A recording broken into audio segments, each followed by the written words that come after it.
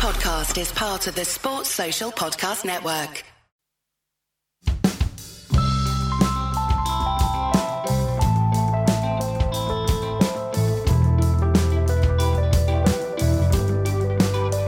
This episode of Red Inker is about the class system within English cricket.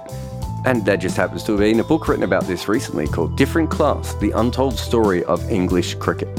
So I got the author on. So I'm Dr. Duncan Stone, and I'm an independent historian and the author of the forthcoming book, or soon to be out, Social History of English Cricket, called Different Class, The Untold Story of English Cricket. We chat about how the English class system still touches international cricket today, the media, private schools, parks, Azim Rafiq, ECB, TCCB, TV rights, and how the game makes obscure answers on quiz shows. When I first came to the UK, Duncan, other than the fact that being a bogan from Australia and having to suddenly sit in press boxes with only people from Eton, one of the things that I really realised was that I complained about something at Lord's one day. Must have been the earlier days of Twitter or social media, and I got a bunch of people come up and say, "You have to understand that it's a members' ground. It's the members' ground." And I remember thinking, well, I'm an MCG member, right? And we call the MCG the people's ground. It feels like whatever happened in Australian cricket was almost like the opposite of a lot of other cricket cultures around the world who followed England. And I suddenly realised I was in a completely different world. Why did you want to write this book? It's a long story, and it all stems back to when I did my master's degree 20 years ago. So the research into sport at that time, 2001, was very, very raw. And most of the stuff dealt with, in terms of identity, dealt with nationalism in relation to mega events like the Olympics or international football, the World Cup. And a lot of the research dealt with sort of deviant behaviour like football hooliganism, particularly at the university I was at. But of course, cricket is, in this country, certainly the quintessentially English game. And yet, during the lecture, I was thinking of the Yorkshire supporters, chanting Yorkshire ad nauseum. And I asked the professor, I said, well, what about regional identities? And he said, well, nobody does it. But of course, nobody did back in 2001. And then from that question, this has been an itch that I've had to scratch on and off for the next 20 years.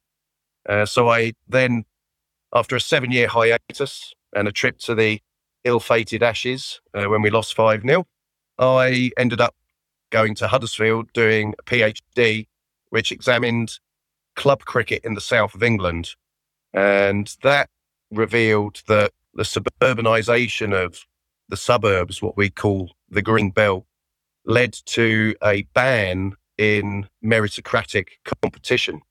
So whereas club or recreational cricket in the Midlands and the north of England is synonymous with league cricket, we have this identity down south as we're all effete southerners and we don't play. It was what they called friendly cricket. And basically the book started off examining how did two entirely different cultures develop around the same game within the same country, let alone between Australia and England.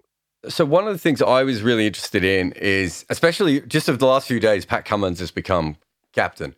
And so a million people online will be like, why don't we have bowling captains? And I have to say, well, this goes back to the way that cricket was structured through the class system. Essentially, more often than not, the batters were amateurs and the bowlers were professional. And there were more amateurs and there were, who were batters, and they were often the stars as well. They became captains, and over time, we just decided that bowlers couldn't captain. So when people say things like, the class system, we've moved on, not only have they not moved on in English cricket, these things still affect the global game, even in places like Australia, where you're seeing probably maybe the second ever bowling captain in the history of Australian cricket. So I looked at the last chapter of your book, because that's a bit more recent. Obviously, you go through, the entire history. But can you start with, what was the one game initiative in English cricket? That was the ECB's marketing strategy. It's like get Brexit done. It's just a meaningless phrase that they probably hoped would garner them some extra funding from Sport England. really, honestly, a lot of the stuff that the ECB and the Test and County Cricket Board and the MCC before them do in relation to broadening participation or is just PR. Ultimately, it never amounts to anything. And yes, the One Game initiative was just a small phrase out of what probably a larger strategy for growing the game, which is currently inspiring generations. So through that, they must have known, though, that the game was being segregated. So it was, as you said, in various parts of the country, there were working class routes and there was club cricket routes and everything. They must have realised around the One Game initiative that was no longer the case, and that the West Indian diaspora had sort of left the game. And so you had a very middle class and upper class cricket culture. Otherwise, you wouldn't come up with something like that. Even if it's just PR, you probably wouldn't even think about doing something like that, would you? It'd be unlikely, yeah. I think, to put it mildly, English cricket for the last 150 years has been run in the interests of white middle-class men. And I'm afraid that remains the case today. You have, initially it would be class prejudices. So the amateur-professional distinction ensured the working class professionals, invariably bowlers, knew their place and they had their separate dressing rooms, separate entrances to the ground. And even though that was done away with in 1962, 63, we've not really moved on at all. Whereas the amateur ethos up to 1963 explicitly sought to either restrict or working class participation on and off the field within the first class game. Since the Maclaurin Report, 97, that has been unceremoniously jettisoned, but the avaricious exploitation that your good friend Giles Clarke essentially turned into an art form, that has the same effect, taking domestic cricket, international cricket away from free-to-air television has essentially ensured that the game was, once again, run in the interests of a minority of subscribers. Whereas previously that was the subscribers to the county clubs. Obviously, after 2005, that meant the subscribers of Sky. And between two Home Ashes series, 4 million viewers were disenfranchised. So I think somebody referred to them as suits, even though the suits may appear to have embraced the rabid commercialism that the amateur generations, the Pelham Warners and the Lord Hawks of this world would have thought beyond the pale. The results are the same. Working class participation is diminished. So it's fair to say that you basically what we went from was an 18 private members club situation to almost like a monopoly of it by the ECB, and the same underlying problems were still there. So it didn't matter if the ECB were slightly more progressive and had their One Game initiative or anything. The same problems were there because it's still being run by and for the same class of people. Yes, undoubtedly. And obviously, what we've had recently with Azeem Rafiq, the exclusion of working class people, for the want of a better term, is most obvious in relation to the exclusion of, obviously today, predominantly South Asian cricketers and supporters from first-class cricket and the recreational mainstream that feeds into it. And I suppose the other thing is that you hear a lot about, working class has become a code word for white people who don't have nice jobs, essentially. But realistically, working class also means the second and third generation West Indians who didn't feel comfortable in the game and so have moved on. And a similar thing could happen within the Asian group as well. So they're actually at a very dangerous point within English cricket where they could lose another big group of players who have grown up playing this sport, their parents have played this sport, and they don't feel particularly wanted by it because of the way that it's run. I mean, that's essentially what Azeem Rafiq, for all the positives and negatives that came out of that, I said from the start, it wasn't really about him. It's that people like Azeem Rafiq do not feel comfortable within this sport. That is the problem. Oh, yeah. I don't use this phrase in the book, but it occurred to me the other day. English cricket is in an advanced state of cultural decay, I'm sorry to say. And this goes all the way back from the amateur days, obviously, and the fact that the people who ran the MCC and all the subsequent organisations up to today have controlled the message almost entirely. My book, with the exception of, I'd certainly say, Roland Bowen and Mike Marcuse and CLR James, you'd have to mention him, are the only sort of books that challenge this endless sort of stream of monoculture. You know, it's an upper class monoculture. And unfortunately, I really believe it is a threat to the survival of English cricket as an authentic national sport. Because what I think is, if we don't do something in the light of Azeem Rafiq and the research that's come out that was covered by Sky in relation to privately educated players, we're going to find that English cricket divides. And at the first class level, you'll probably have a load of essentially privately educated players. And then you'll have this sort of South Asian underclass that will be probably a really vibrant sort of realm of cricket, but it will be like never the twain shall meet. And that's really, really dangerous. And unless things are done pretty quickly to address this in terms of integration, not just in terms of race, but I think in terms of class, then that is quite likely to happen. And the game, which is struggling for popularity as it is, I think a lot of people on cricket Twitter may be overestimating how popular cricket is in this country. Certainly, a lot of my friends, to quote Fat Boy, hate cricket. Googlies, quarter seamer, carom, dukes, back of the hand, red, leg cutters, T-throw, pink, knuckle, white, slider, seed, heavy, bouncers, cherry, length, pill, off cutters, old, crimson traveller, kookaburra, hard, outswing, second new, off spin, arm, SG, split finger, shiny, leg spin, soft, new, Yorkers, flippers, wrong-uns, long hops, reverse swing, half volley, and third new. These are just some of the names we use for balls in cricket.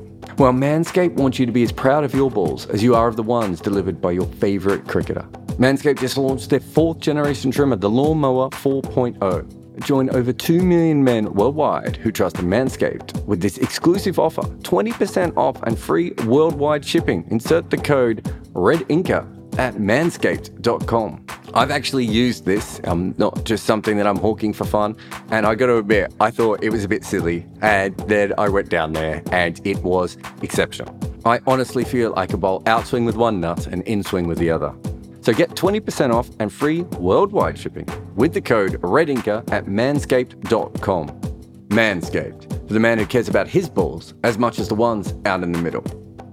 It's an interesting one because it swings back and forward, but me and Peter Della Penna are obsessed with cricket questions on the show Pointless, because Pointless is the greatest quiz show I've ever seen for combining, like basically in England, you have two kinds of quiz shows. You have people throwing darts at things, and you have University Challenge, where you have to have literally studied at Cambridge or Oxford to understand the question. Not get it right, just understand it to begin with. And then Pointless comes along, which is a show that basically appeals to everyone and works perfectly.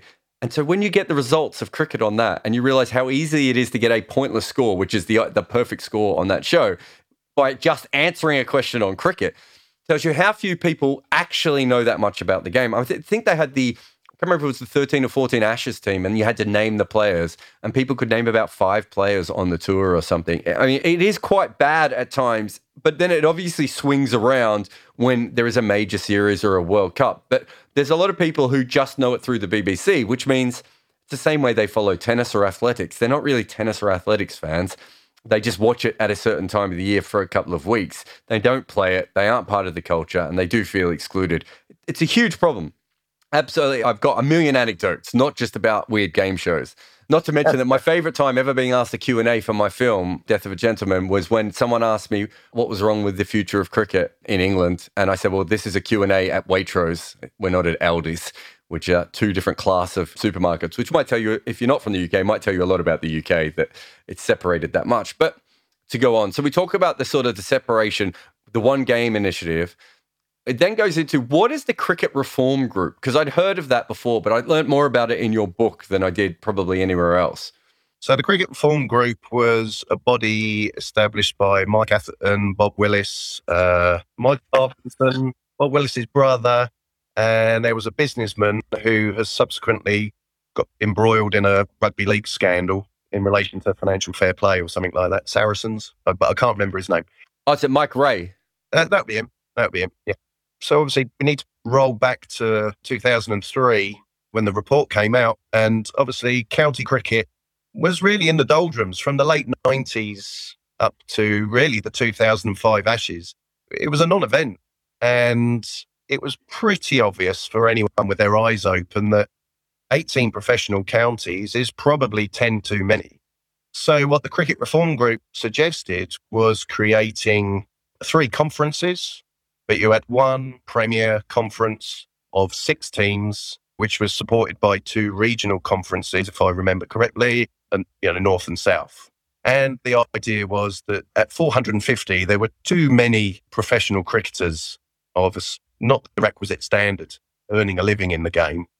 And the idea was to, much like the Australian Sheffield Shield, was to concentrate the talent and hothouse things and just make the elite of English cricket like truly elite.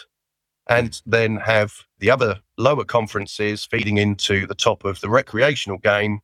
And you would hopefully, through that process, have a greater progression of, the meritocratic progression of talented players from the club to the professional arena and then ultimately international cricket. But of course, it was voted down by the counties, who were obviously self-interested, and that was the last opportunity we had to really reform cricket before 2020 was introduced, and then the 2005 Ashes and the loss of free-to-air coverage in the country. So, that ship has sailed, sadly, despite the Bob Willis Trophy during lockdown, which was very fitting. Yeah, considering he tried to change the whole thing. Was their manifesto really making English cricket great again, or did you just, is that a joke? I think they genuinely were on the right track. English county cricket has not been able, in a financial sense, to wash its own face since it was established. There's always been too many counties. And as much as some people would argue that it did remain the national game up to maybe the 1950s or 60s, I personally think a lot of that image is down to basically the media in this country papering over the cracks for 50, 60 years. Today, we have a cricket media that are actually prepared to ask the powers that be hard questions. I mean, don't expect TMS to do that, but certainly people like yourself with your documentary and, obviously George Dobell and people like him. We've got a media now who are actually, hold on, you've had a free reign for too long now. What are you doing with the game that we obviously all love so much? So I'm hoping the media will start doing the job that, people like Neville Cardus and his ilk back in the 50s, they were acolytes for client journalism, we would call it today. So, yeah, I think cricket and the powers that be within cricket are going to face some serious scrutiny, and probably for the first time since the 1950s or the immediate post-war period, certainly. Well, I think part of it was that for a generation, the same people who were running cricket were writing about it. So, I mean, I made my Eton joke before, but it's not quite at that level as it once was, although it still is, which meant that the editors also came from that. So they came from good schools. There's probably been more of a democratization of the media in some ways, and not enough. And so now editors are coming through who don't have cricket backgrounds, right? They don't come from cricket families. So cricket journalists have to get their copy in. They have to say, well, no, this is why we have to write about that. This is why this is a story. Whereas beforehand, it was like, no, of course we'll get a journalist down at the Oval. And of course we'll have someone at Chelmsford. Whereas I don't know if you know this, but the ECB actually pay for county cricket to be covered. They pay the journalists to go to the ground because essentially all these editors got together and went, why would we be involved? And then the agency said the same thing. So when I started covering cricket in the UK, there was a writer from the Times and a writer from the Guardian. And these are at county games. This would be at Kent, not even the bigger grounds. And now you don't get anyone like that anymore. And you get usually one person who's there because they're being paid by the ECB, either directly or indirectly, to write. So that shows you how far it fell, but also the fact that the media probably did prop it up for a very long time. Oh, undoubtedly, yeah. I think there's a broader context to that. I mean, journalism as a profession, it's part of the gig economy. I mean, how many journalists are working for nothing? Despite the fact that obviously a lot of the people, again, there's an overrepresentation of privately educated in journalism overall.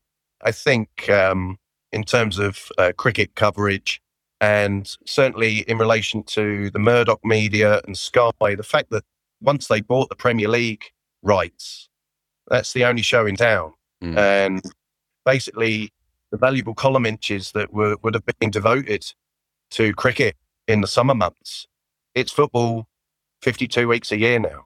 It's the only show in town, unfortunately. And because cricket has been out of the public eye since 2005, it's not newsworthy.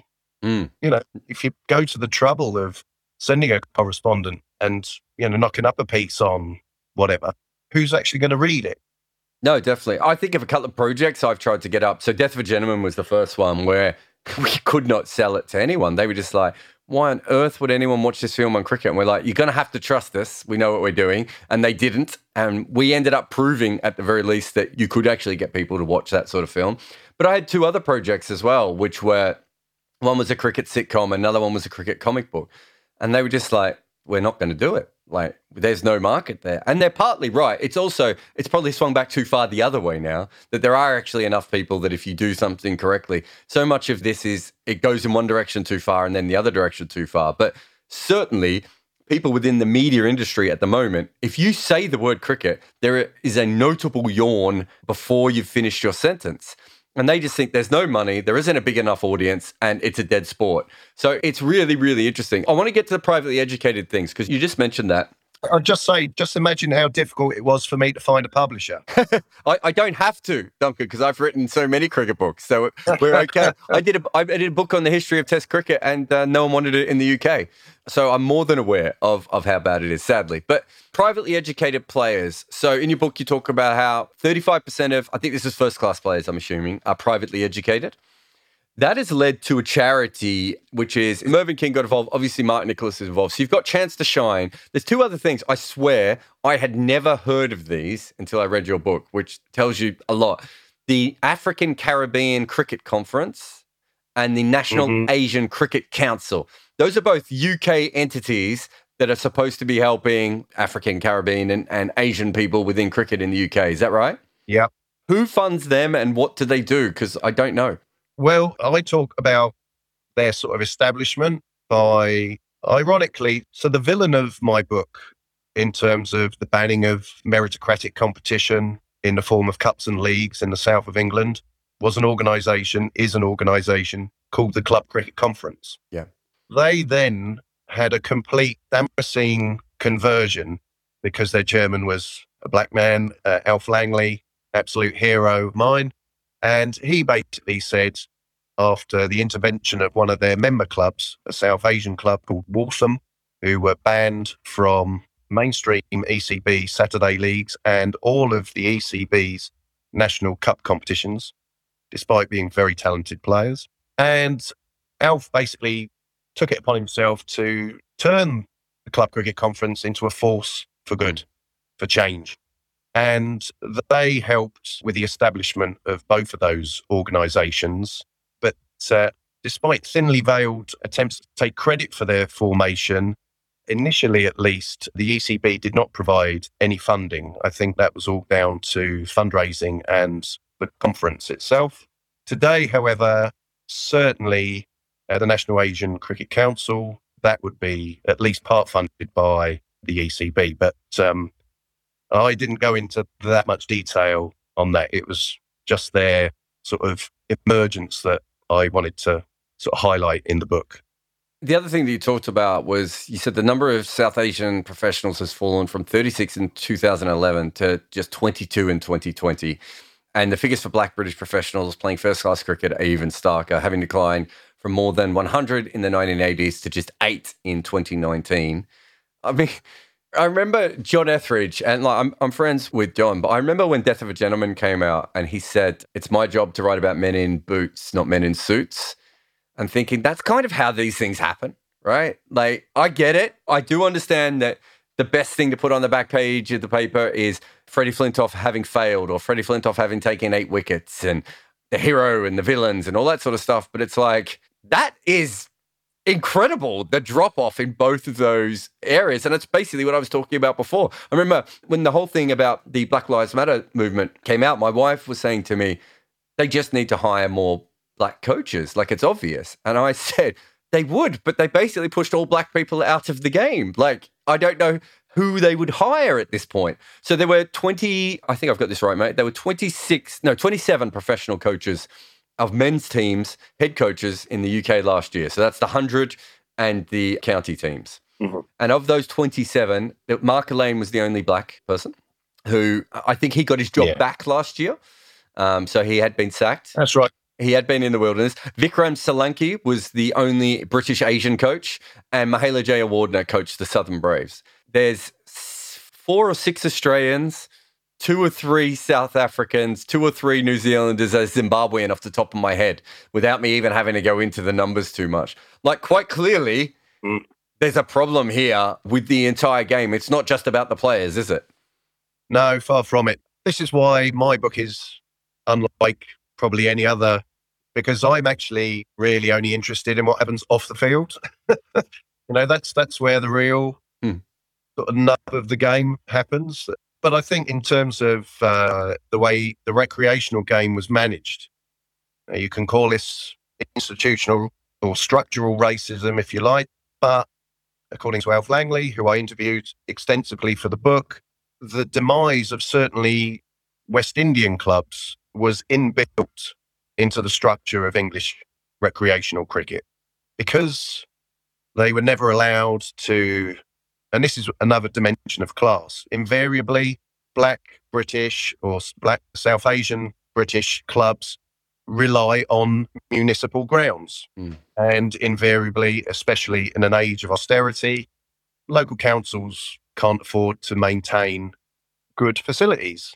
So even though you had some seriously talented players knocking around there as a club, they would never be accepted into mainstream leagues.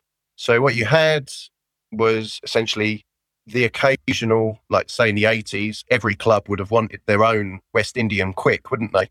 But of course, the odd player here or there, it's integration of a sort, but ultimately, and I think there was a generational issue that Alf touched upon, where I think the original generation of West Indians certainly treated it as a male preserve and didn't necessarily encourage the youngsters to sort of come along.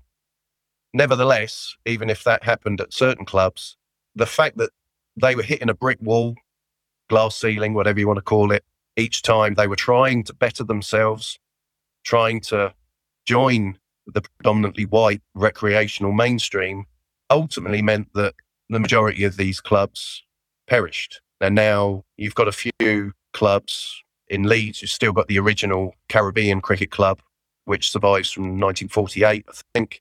But a lot of the clubs that would have been established in the sort of the 50s and 60s have fallen by the wayside, much like, regrettably, the workplace sport that was happening in the post-war period, which was probably the most successful example of what we would call race relations in the country.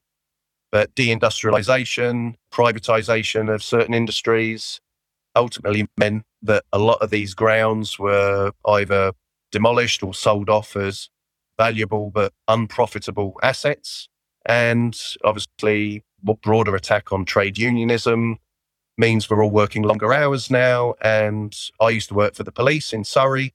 And whereas I would have a senior officer come down and tell me to go home and get me boots because I was either playing football against Malta or cricket against the Garda from Ireland that afternoon, by the time I left, the cricket pitch was a car park.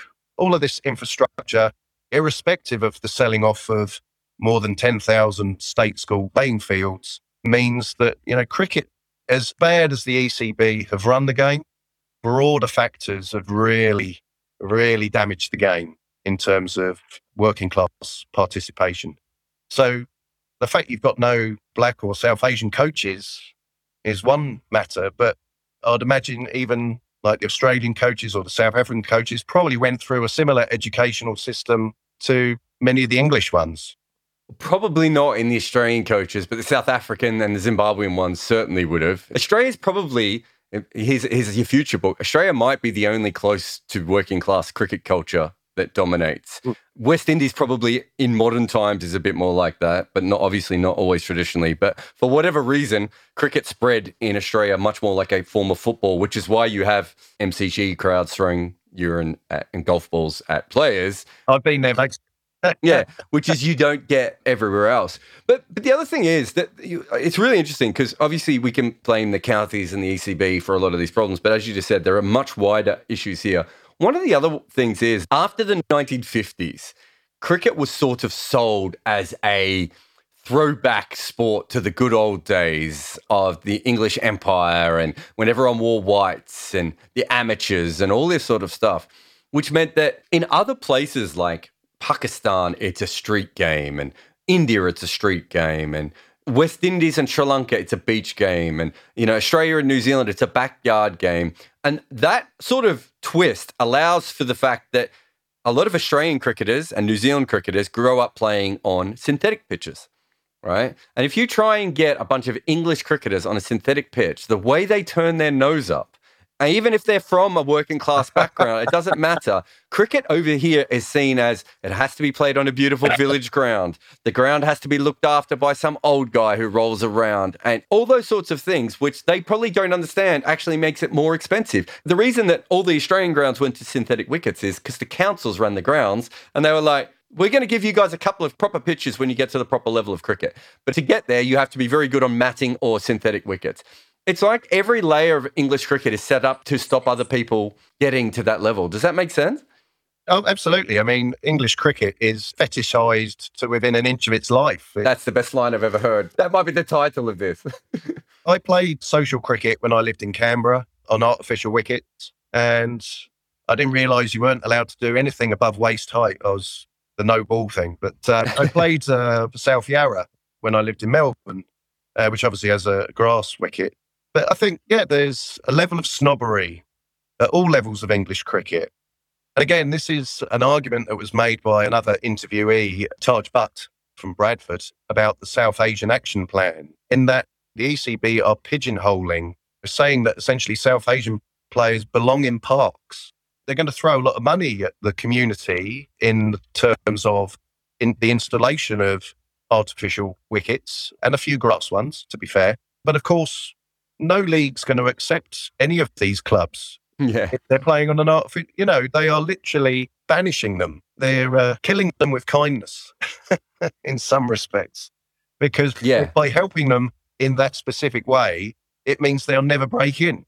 Yeah, they're making it like a subculture of cricket then. Yeah. So in Australian country cricket, quite often you will turn up at a ground and it will be synthetic, and then the next game will be matting, and the game after that will be turf. That's a very common thing, but everyone accepts that as, in fact, the same thing happens in America. They've got the minor league cricket in America at the moment, and I think there's a couple of games that are on matting, but a couple that are synthetic and a couple on turf. But you have to accept that as a league going in. Otherwise, you're creating a subculture that won't ever get released in.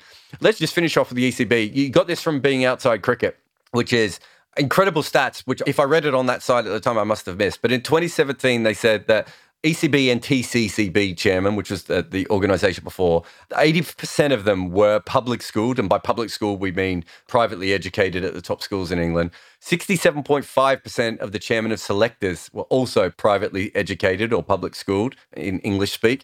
And 65% of the test captains over the previous that's all over the 40-year span. We're not talking back to Gubby Allen and Plum Warner and some of the ridiculous, what's his name, the guy who went on to be a Hollywood actor after captaining England in a couple of test matches in the 1800s. We're talking about modern people, right? Yeah. Who play cricket, and we see them as normal cricketers. If you're a cricket fan from outside England, you see them as a normal cricketer. But these are people that all went to this level of school. So when Giles Clarke says that Alistair Cook and his family are the right kind of family, that's like a code word, isn't it, for what you were talking about all the way through this book? Yeah. And, I'm sorry to say, but I stopped listening to TMS due to one very specific conversation that I think Graham Swan was having with Jonathan Agnew. And they were talking about schools cricket and, the values of schools cricket. You knew exactly who they're talking about, but they don't even realise they're doing it. But I've never listened to TMS since, to be honest. Because, going back to what I said earlier about English cricket is in this advanced state of cultural decay. This monoculture, whether it's turning your nose up at an artificial wicket or the England team taking the field to the strains of Jerusalem. Well, that's not my England. Whose England is that? Well, that's the right kind of family's England, isn't it? And I would lay pretty good money that it's not a 15-year-old South Asian lad from Bradford's England either. So rather than broaden the appeal of the England team, things like Jerusalem really restrict it. I'm sure 99% of England supporters who join in with that irritating trumpet player, that wouldn't even cross their mind because they're surrounded by other white, broadly speaking, middle-class people. But I think if English cricket is to survive another 100, 200 years, these are quite obvious but subtle things that need to be addressed because it's that unconscious bias thing sort of rearing its head again. It takes very subtle forms. It says everything to how good a game cricket is, because a lot of the stuff that I've uncovered during the research for this book over the last 13 years has certainly tried me, but I still love the game, which is why I really hope that, the book is going to hopefully engender some changes, and Azim Rafiq has set in train, because there are changes that really need to happen, and sooner rather than later, I'd argue. When it comes down to it, the changes that need to be made, there is clearly a problem within English cricket because all these organisations that we've talked about so far that they've tried to come up with, the 100 is another example of this. It's quite clear that something has gone wrong within the sport and the way that it has been pushed to people. And you cannot allow it to continue to shrink unless that's what the original idea was. And when you say how good the sport is, this has always been my thing. When I did my book on the history of Test cricket, the one thing I realised was how badly it was run everywhere. So obviously England is the major part of that, but how badly it was run in Australia and how badly it was run in other countries and how class problems and ethnic problems and island problems in the West Indies, everything was always fighting against each other. And you think, but coming into the 1980s, you could argue even more so now, it's never been a more global game. It's probably never been played at the level that it's been played before. It's because the sport is absolutely brilliant, but we have never really had a sustained period of even competent governance right across the game. I'm not even saying good governance. That's a dream, Duncan, that I've long given up on. Just competent governance of this sport would be enough to turn it into what it should be, which is probably one of the top 2 or 3 most popular sports in the world. Yep. Once people get this in their blood, it's like football. It doesn't go out. It's just that we have created a system to stop people even getting interested in cricket. Yeah, I mean, it's interesting you sort of said, but in the English case, it was by design. Yeah. The early chapters of my book, and these aren't my words, I'm just quoting the words of the various administrators back at us a century hence. But note that they deliberately, and amateurism, the ethos of amateurism in many sports, athletics, rugby union in this country, was specifically designed to make working class participation difficult. The sense of ownership that the middle and upper classes had over cricket in this country was frankly remarkable, bordering on psychotic. And even though ostensibly post-Maclaurin, the ECB, it's all money, money, money and exposure, it's had the opposite effect, or rather it's just maintained the same effect. Again, a lot of these things are perhaps unintended consequences today, but certainly pre-Maclaurin, they deliberately made the game less popular. There's no doubt about that. The evidence is throughout the book. I mean, it's incredible. I mean, you obviously look at it from an English point of view, and I look at it from an international point of view, but I think of how much Ireland, America and Argentina, even places like Denmark, all had flare-ups of cricket where they played really good cricket. Yeah. And cricket went out of its way to make sure that none of them became test-playing nations at that point, right? So it all comes from England, but it's obviously a far wider issue. But thank you so much. The name of your book is? Different Class, The Untold Story of English Cricket.